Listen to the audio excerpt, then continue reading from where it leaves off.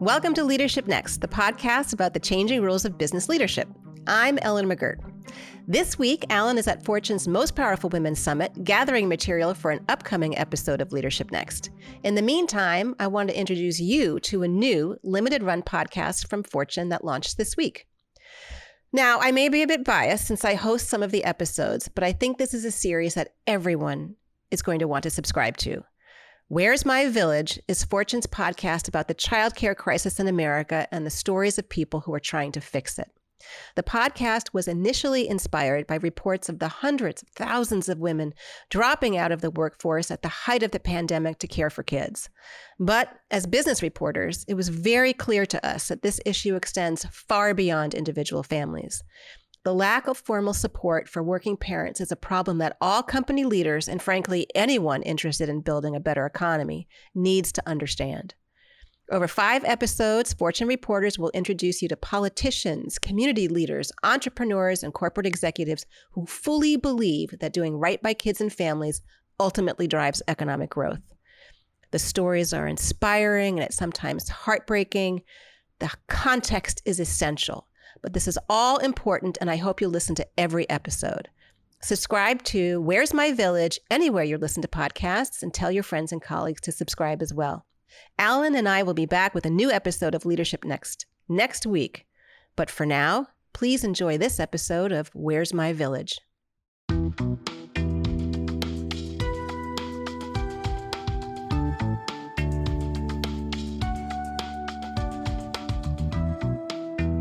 When I first came in, there wasn't any other mom except me in the United States Senate dealing with this every day. I remember clearly, and it was a long time ago, that my son's school called and said, "You need to come get him. He's got a bloody nose." And like any mom, I threw my coat on, raced out the door to run to the school to get him. And I had a male senator say to me, "Where are you going? We've got votes coming." I said, "My son's sick. I got to go get him." And he goes, "You can't do that. You're a United States Senator." And I looked at him and I said, "Every mom does this." Welcome to Where's My Village, Fortune's podcast about the childcare crisis in America and stories of people who are trying to fix it. I'm Beth Coet, a senior editor at Fortune.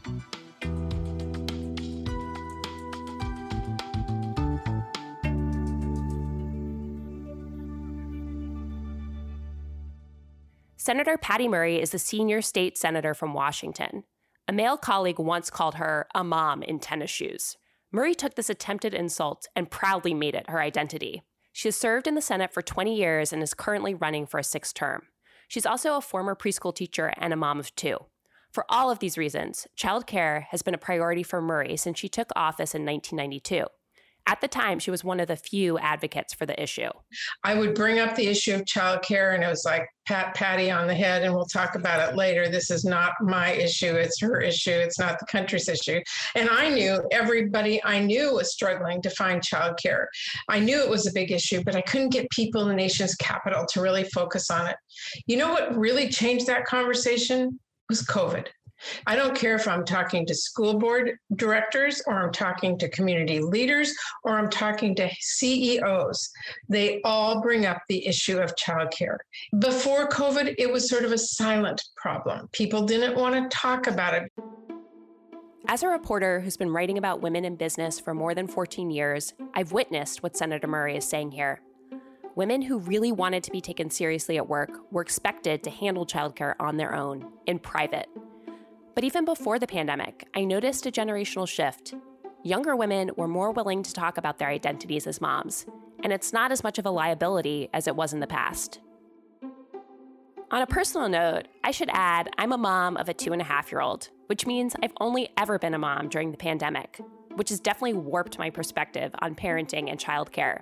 I don't know what normal childcare is supposed to look like, but I know what we've been doing for the past 2.5 years is not what I expected. In this episode, we're exploring what the government at every level can do to make childcare more accessible and affordable. We're starting our story with Senator Murray because if there has been any national conversation about childcare in the past 20 years, she's been leading it. As Murray said, COVID made a previously invisible problem very visible, an opportunity she didn't let go to waste. With her Senate colleagues finally waking up to the severity of the problem, Murray strove to tie childcare to a common concern for most Americans: money. We're really trying to educate people about the economic cost to our country to not have a childcare system. The impediment is senators who just think it's your problem if you can't find childcare and don't realize the impact to their entire community if there isn't childcare available. Imagine how great we could be as an economy and a world force if we unleashed that power by providing some basic things for families to be able to go to work and be a part of that. Senator Murray was one of the lead architects of the Build Back Better framework. You remember Build Back Better, right? The Build Back Better Act will reduce the cost of childcare by $10,000 to $15,000. American Families Plan will provide access to quality, affordable childcare. Low and middle income families will pay no more than 7% of their income for high quality care for children up to the age of 5. It sounds great, Mr. President, but the problem, of course, is that none of that is really free. The government may not send individuals a bill for any of those items, but that doesn't mean they don't have to be paid for by someone. First introduced by President Biden in March of 2021, it was a series of federal laws designed to help us recover from the pandemic. The original proposal included $400 billion for childcare. The act proved unpopular with Republicans and some Democrats, partially because it would have been funded by tax hikes on high-income Americans. The White House presented a slimmed-down version of the bill in the fall of 2021. As negotiations continued into 2022, Senator Murray fought hard to keep childcare included in the bill.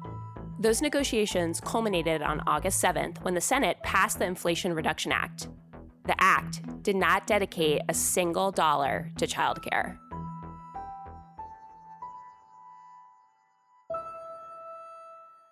We went from $400 billion for childcare to transform the entire childcare and early education system in the United States of America to $0. Julie Cashin is the Senior Fellow and Director for Women's Economic Justice at the Century Foundation.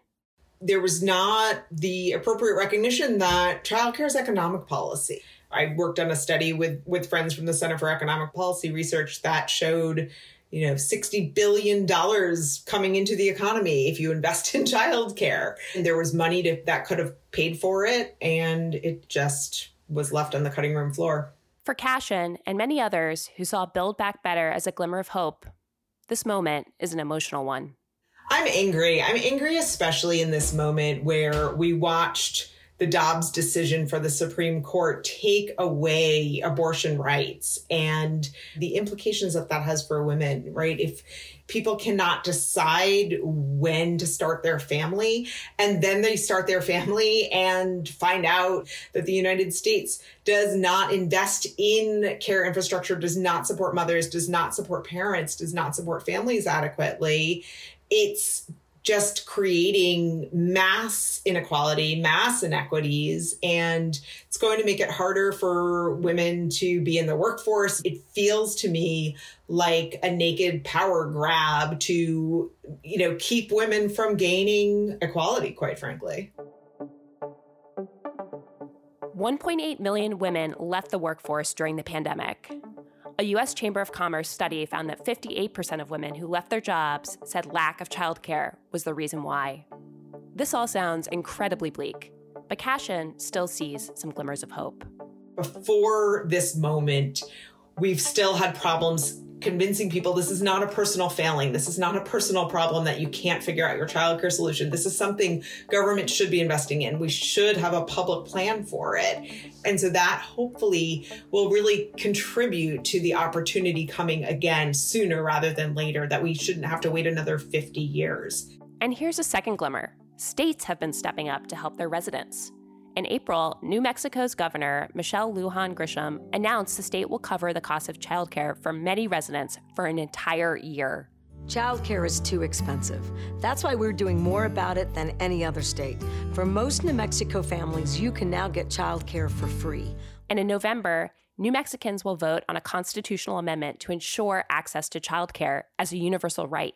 Back on the East Coast, New York State Senator Jabari Brisport introduced a universal child care bill in March 2022.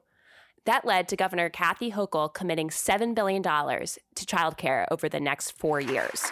This is the largest investment in childcare in the history of the state of New York.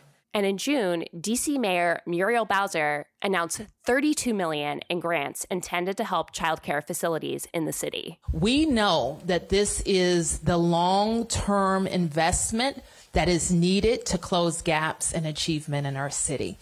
The important thing to know about many of these commitments is that they rely, in part, on the $39 billion allocated to states as part of the American Rescue Plan.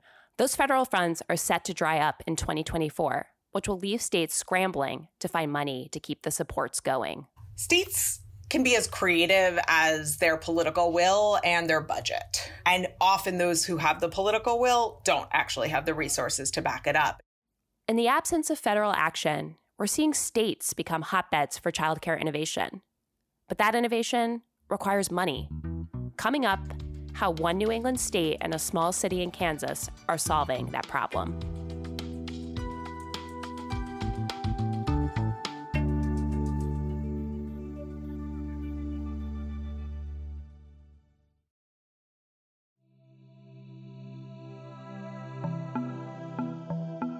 My name's Nicole Donick. I live in Arlington, Vermont. So I have 2 children. Eve, my son, is 7. And Ode, my daughter, is 2. Nicole and her husband moved to Vermont 6 years ago when Eve was about a year old and Nicole was finishing her PhD dissertation. They immediately found themselves in a common situation. There was no quality childcare nearby.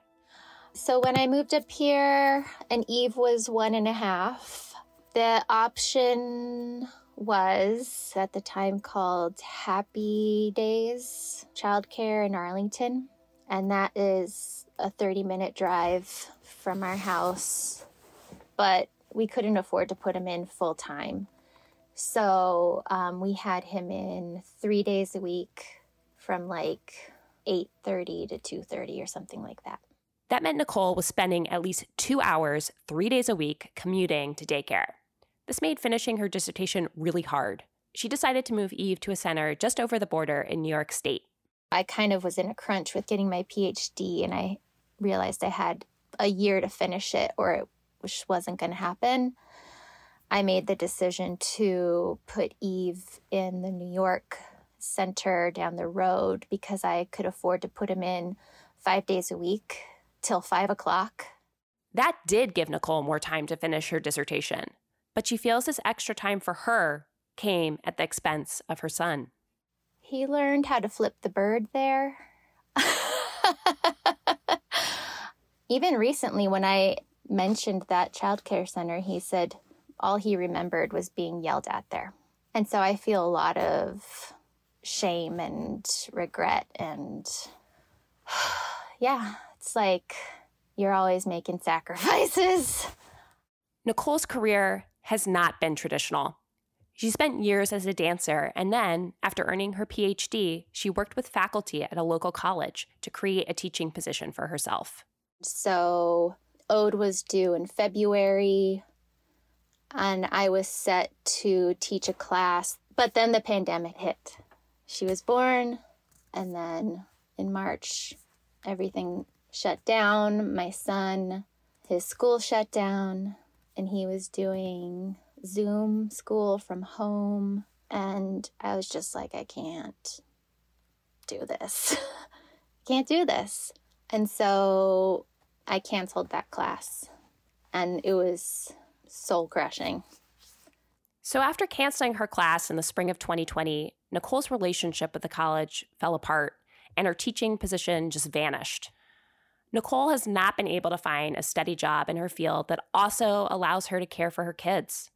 Because her husband earns more, they decided his job has to come first.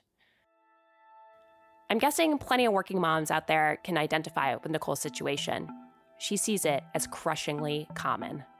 I think so much of the way this happens, the way things play out for women is so tacit.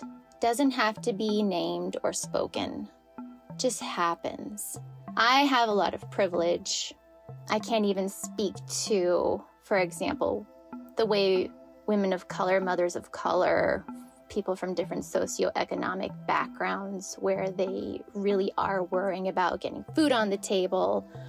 But the pandemic it showed how precarious my situation had been all along.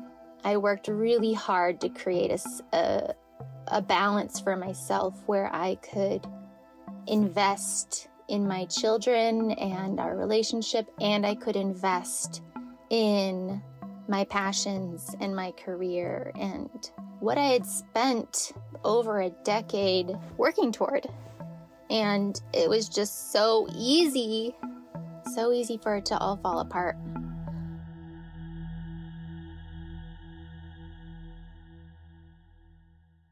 Three out of 5 of our youngest kids in Vermont do not have access to the childcare they need. Those who do find it feel incredibly lucky, and yet they're paying about 1/3 of their household income for it. That's more than any other household expense. And the early educators on the quality side are making about $14 on average in Vermont without benefits. So as you can see, something's broken. Allie Richards is the executive director of Let's Grow Kids. The organization's mission is to ensure affordable access to high-quality childcare for all Vermont families by 2025.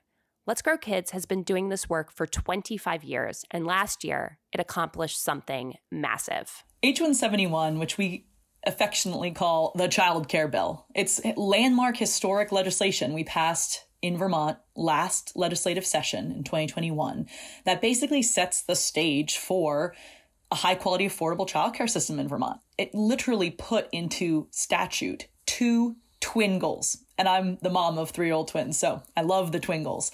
So this bill literally says, as Vermonters, we aren't going to be satisfied unless we have 10% of household income as a hard cap for how much you pay for childcare, regardless of how many children you have.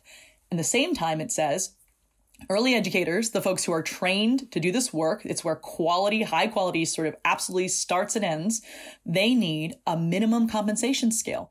The passage of H-171 is an enormous feat and one of the first of its kind in the country. And here's one of the most amazing parts. H-171 passed in a way that is currently very rare in America, with tripartisan support. We had a 146-1 vote out of the House, and we had a 30-0 vote out of the Senate. And then we had our Republican governor sign that. So none of that happened by accident. Okay, so what does the passage of H-171 actually mean? Will every family in Vermont have immediate access to affordable care? Not quite. This makes me think back to what Julie Cashin said. States need both political will and resources to make meaningful change in childcare. In Vermont, political will is there, but the question is, will there be enough resources to make H-171 a reality? We may not know the answer to that for a few years. The only immediate funding included in the bill was a one-time $12.5 million investment in childcare infrastructure. The source of additional money is still a question mark. A fiscal study is underway to put a price tag on fully implementing the bill and lay out some funding sources. The findings are due back in December, but Allie already has an idea of where the money might come from. The business community is the punchline for a variety of reasons, because they're the ones actually saying, look, we can show you also how our bottom line is still improved even if we shoulder new revenue. Our workers are not productive. They're not here a lot. We just don't function, let alone can we grow. Plus, they're working in a very hard economic environment in Vermont, which is solved by fixing childcare. So they are some of our best advocates. And, we had the president of our biggest bank, who's one of our top business champions, say, all right, I'm ready to go. I told my friends at a dinner party last night to not fall off their chairs if they see me on TV advocating for increased revenue. So far, the passage of H-171 seems idyllic almost. A business community willing to give up revenue to fund childcare, a social safety net bill in an extremely divided country receiving tripartisan support. It sounds almost like a dream. Digging deeper, we learned that it wasn't all handshakes and harmony to get to this point. So many of our House members and senators are retired, and they were far removed from that struggle of working families and particularly young families. Senator Becca Balint, a Democrat, has been a Vermont state senator since 2014 and became Vermont's pro tem, the leader of the state Senate, in 2021. She was a key player in getting H-171 passed. Many people would say to me, I don't really understand why we need this. Why can't moms, because it was always moms, they were not thinking that there were actually dads at home with their kids too. So that was also a flag. It's like, well, why can't moms just drop their kids off at grandma's house or a neighbor's house? That's what we did. That's what they should be doing. Balint pointed out this is what happens when your political leaders are aging and out of touch with the needs of young families. But the problem wasn't just a generational misunderstanding. There were definitely pretty overt comments made that were sexist, which is just like, well, maybe we actually don't want women in the workforce. Maybe kids would be better off if women were actually home. And these were, I just want to be clear, these were not Republicans. These are people within my own caucus. Okay, so that's what we were up against. I actually found it pretty shocking that some of Senator Balint's colleagues not only had these thoughts, but were willing to say them out loud. So how did Balint and her allies overcome all of that? Well, the current makeup of Vermont's government helped. For the first time in Vermont's history, the Speaker of the House and the Senate pro tem are women. Both majority leaders are too. Plus, in an unexpected twist, the Zoom reality of the pandemic played a role. So something happens in your emotional and psychological commitment to an issue when someone from your home district is in front of you on a Zoom saying, I live in your town, I see you at the post office, I need you to stand up on this issue because here's how it's impacting me and the other people. And then it's not theoretical anymore. And remember how Ali said some of H-171's biggest champions are Vermont's business titans? The ones who are making proclamations to their friends about childcare at their dinner parties? It took work to get them on board. Part of the hook that we had to use was to say, look beyond yourself. How is it impacting the economy of your part of Vermont? Vermont, we're tiny, right? We're like 600,000 people. We had 25,000 people just completely check out of the workforce. Now, in New York or DC, that's a rounding error, right? But in Vermont, that's a really big deal. So it sounds like framing this as an economic issue was really essential. Absolutely. Which I have mixed feelings about personally. Of course. I mean, they always say politics makes for strange bedfellows. I'm of two minds about this. On the one hand, I get it. We all know money talks. So I understand why some people didn't even acknowledge the childcare crisis until it started to hit their bottom line. But it's also really painful for me to think that a lot of people don't believe that children and families are worth investing in and of themselves. But economics seem to be a sticking point all around. Ali Richards essentially has a script she recites when she comes across someone who isn't convinced childcare is worth investing in. So it's actually become a bit of a joke where some people say, wow, I'm so glad that you and lots of our kids are focused on childcare. It's such an important issue. It's not really my thing, but glad someone's on it. And I politely say, tell me what you care about. And I will tell you why childcare is your thing. Childcare is one of those rare levers that when you pull it, it has a profound impact on so many things that we care about. Basically, every dollar that's invested to fund and fix the childcare system goes to a human. It goes to lift a sector of almost entirely women out of poverty wages. That has a huge ripple effect on our economy. We've got good data in Vermont and across this country that people are making life-changing decisions about whether to have kids at all or whether to have more than one kid or multiple kids based on the lack of affordable, high-quality childcare. That's bone-chilling, by the way, if you ask me, at a societal level. But think about the demographic pull that has for a rural state like Vermont that has a very aging demographic. That's really crunching us in Vermont and across this country. And this one, it's not just good for our economy, it's the right thing to do for our kids. The fact that these are our kids, for crying out loud, and we haven't moved money around for them is absurd. Allie's passion for and commitment to the full implementation of H-171 has not waned. Here's what she said when asked if Vermont would find the money to fulfill H-171's promise. Not if, but when. Let's grow kids. I mean, that's one of those things. We must succeed. We will succeed, and we will. And it is my job to believe that and execute that. Allie remains optimistic that the state will find the money to turn H-171 from a promise to a reality. In fact, the lag between passage and implementation is all part of the plan. We're on track. We're on time. The work of the childcare movement in Vermont this year is to put every single person on notice, to mobilize like our lives depend on it. And then the big moment sort of starts in January 2023, where you drop the major policy with the revenue and the price tag, and then we pass it. And then Let's Grow Kids is still in existence until December 31st, 2025 to support the implementation of the bill, smooth out any sort of unintended, hiccups, and go off into the sunset. If you didn't catch the last thing Allie said, she said Let's Grow Kids will dissolve as an organization on the last day of 2025, following what she considers to be the inevitable implementation of the child care bill. This means she's also putting herself out of a job. We have already heard both Allie and Senator Balint detail the profound economic and social opportunities the bill presents Vermont. But what does this mean for an individual Vermonter like Nicole Donick? Well, it's too late for me. If it comes through, the damage is done. And so, I don't know, people who are in my position, we've had to make untenable choices. Senator Balint hopes that when the bill is fully implemented, the people of Vermont will all have access to affordable, reliable childcare. Stories like Nicole's are a reminder that this is not an opportunity. It's an imperative.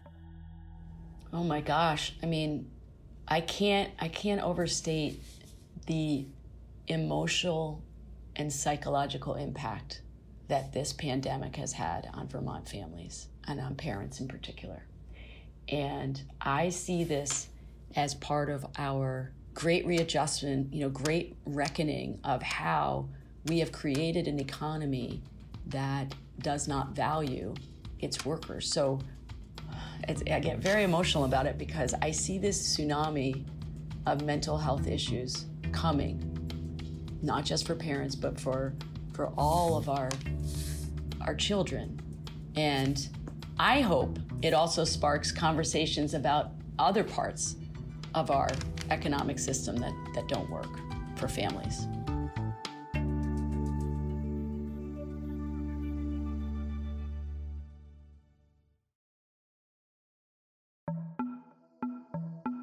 So the story of Vermont's H-171 bill is pretty inspiring.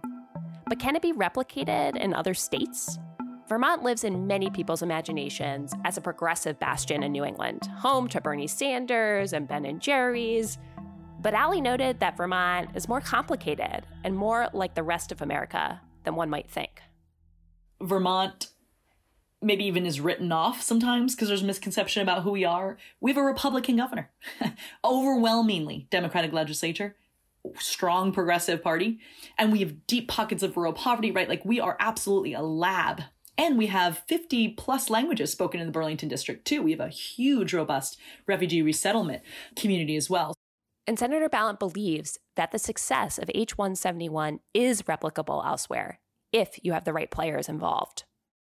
So there has to be a coming together of elected officials, advocates, businesses, and also philanthropy that can help get it off the ground. And I do think that childcare is a winning issue across partisan lines. And that's not particular to Vermont. And when you can dedicate money to a focused campaign, that's it. It can't just be organic. Living in a state where government officials partner with dedicated activists to pass a transformative law is one way to improve a state's childcare infrastructure. But what happens in a state where government intervention is not really welcome? Let's travel west from Vermont to Kansas, a state smack dab in the middle of the country. You know, we have a strong libertarian streak in Kansas. A lot of Kansans are, just very suspicious of government, I think would be a fair way to say it. Lucas Neese is the assistant city administrator of Lindsborg. Lindsborg is a city of about 4,000 located in central Kansas that found a way to improve its childcare infrastructure as a city rather than waiting for help from the state. In Lindsborg, Kansas, it's the Little Sweden lifestyle. We've lived the Swedish life for over 150 years. Lindsborg is also called Little Sweden, a nod to the Swedish immigrants who settled the town in the 1860s. Swedish traditions and customs are still a part of daily life here. Lindsborg is also a town with a history of working together on projects that make their town a better place to live. When I was a kid growing up, we established a new playground in town, and it's called the Viking Valley. It was a bunch of small donations went to build this, and a bunch of volunteer labor went to build this. And it's really cool because I assisted in the construction of that, but now my kids are playing on it. That's Chalk Hefner. Chalk has lived in Lindsborg for most of his life and is raising his 3 kids in the town. For the last 20 years, families in Lindsborg have been relying on a childcare center called the Sprout House to care for their smallest kids. The Sprout House is actually an aging church retrofitted as a childcare center, one that has been at or above capacity for years. Chalk explained to our producer Alexis that Sprout House's space issue was a costly one for his family. When my wife became pregnant with our 3rd child, we told our family, and then we called our daycare provider, and we said, hey, we need to be on your wait list. And they said, great, there's 3 kids in front of you. We'll see how that shakes out in the next few months. But they had a couple kids move up into the older age group, and our spot came open. And so it was either we paid for that or they moved on to the next kid and we went back to the bottom of the list. And I understand it from their point too. It'd be nice to say, hey, I'm a nice guy. Would you hold my spot for me? But unfortunately, that's just not the way the world works, right? And so, we paid for that for quite a while before the little one even hit the ground. Was it worth it? Yeah, it was. There's a lot of stresses with being a parent, right? And childcare is one of them. And so it cost us money to be able to do that, but putting our minds at ease, knowing that we had a spot where, one, we know our kids are cared for well, they're loved, the staff has always been really, really good with our children. Knowing that happens, that was worth it to us, yes.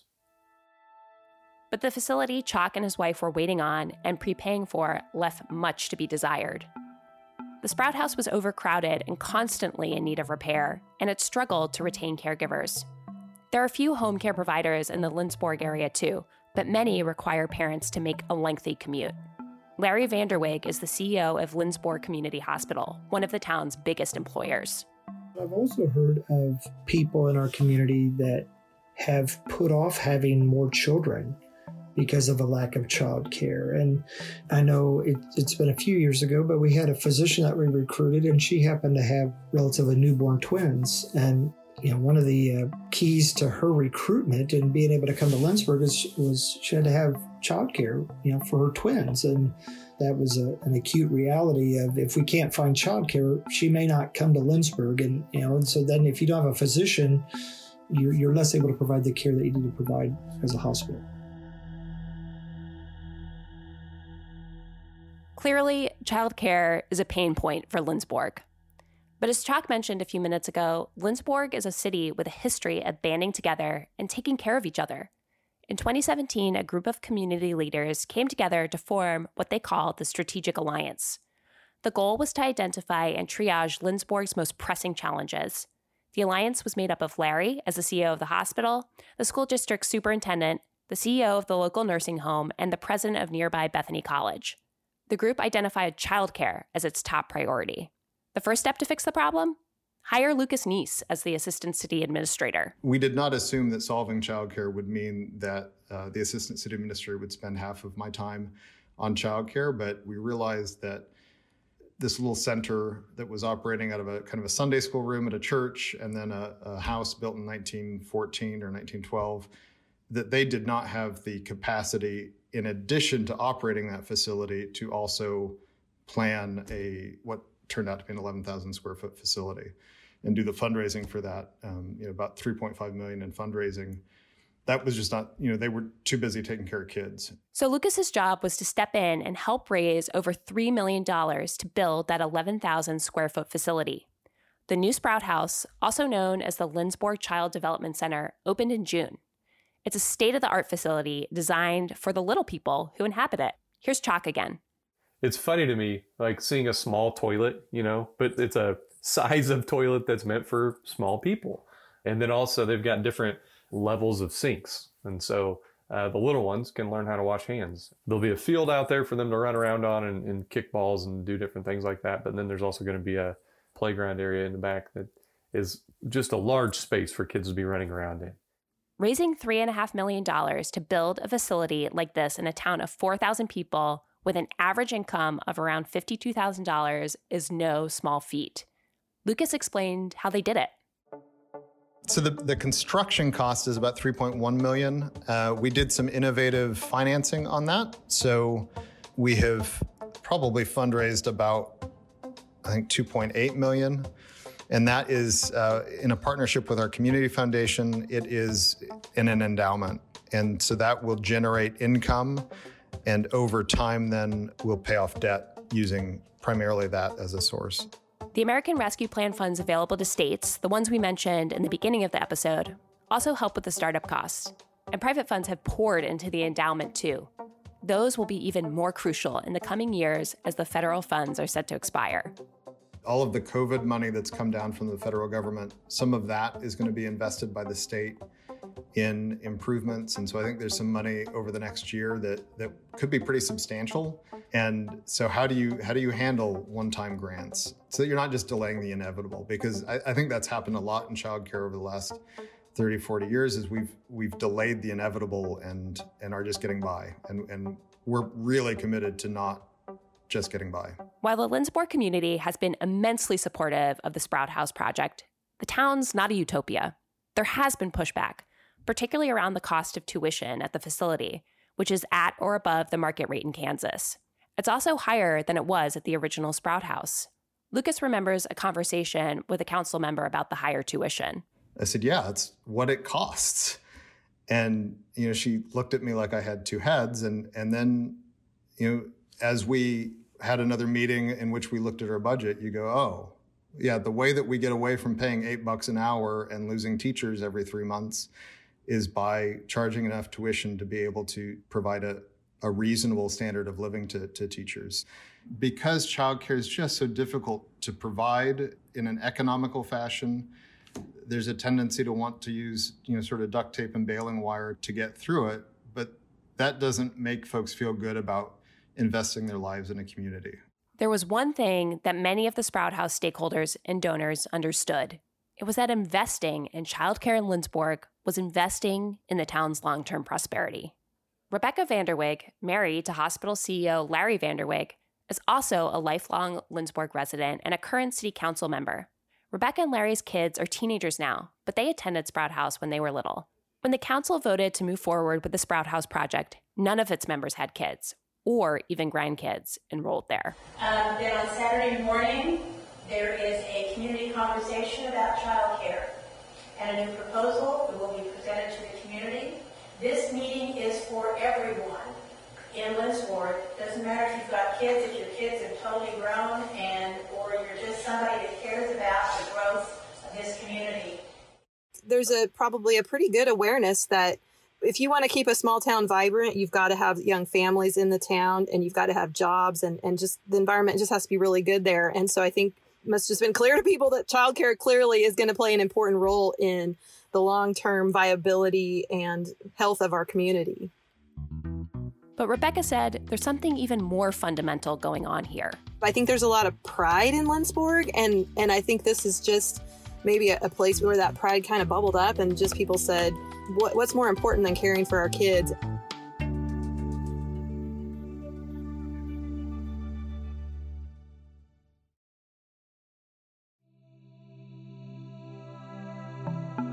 Okay, so Vermont and Lindsborg, Kansas are inspiring and hopeful examples of how states and cities can improve their childcare infrastructure when they have the resources to do it. But I can't help but think about all the American parents who don't live in Vermont or Lindsborg or New York or New Mexico or DC. What happens for them? Why is a problem that is so universal so difficult to solve? Why are we reinventing the wheel state by state and city by city? It's just all so piecemeal. I keep thinking back to something Julie Cashin said during our conversation. What we have seen time and time again is that if we want a level playing field, if we want a fair shot for families no matter where they're from, we need the federal government to put the money in. We started out reporting this podcast looking for solutions to the childcare crisis. And in a lot of ways, we found one. Guess what? It's federal money. But we all know that in this current climate, this is not going to happen. Maybe the reality for now is that the people who live in states with the ability to pass laws and build new centers will have an advantage over the Americans who don't. Until the federal government really steps in, American parents will have to look elsewhere for childcare. As you'll hear in the upcoming episodes of Where is My Village, that elsewhere could be an employer, a startup, or a member of their community. Where is My Village is produced, written, and reported by Alexis Hott. Nicole Vergala is our editor. Our fact checker is Lushik Lotus Lee. Original music is by Bennett Pastor. Special thanks to everyone we interviewed for this podcast and to Moms Rising, who connected us to the moms we interviewed for this series. Moms Rising is an online and on-the-ground organization of more than 1 million mothers and their families. Megan Arnold is our executive producer. Where is My Village is a production of Fortune Media.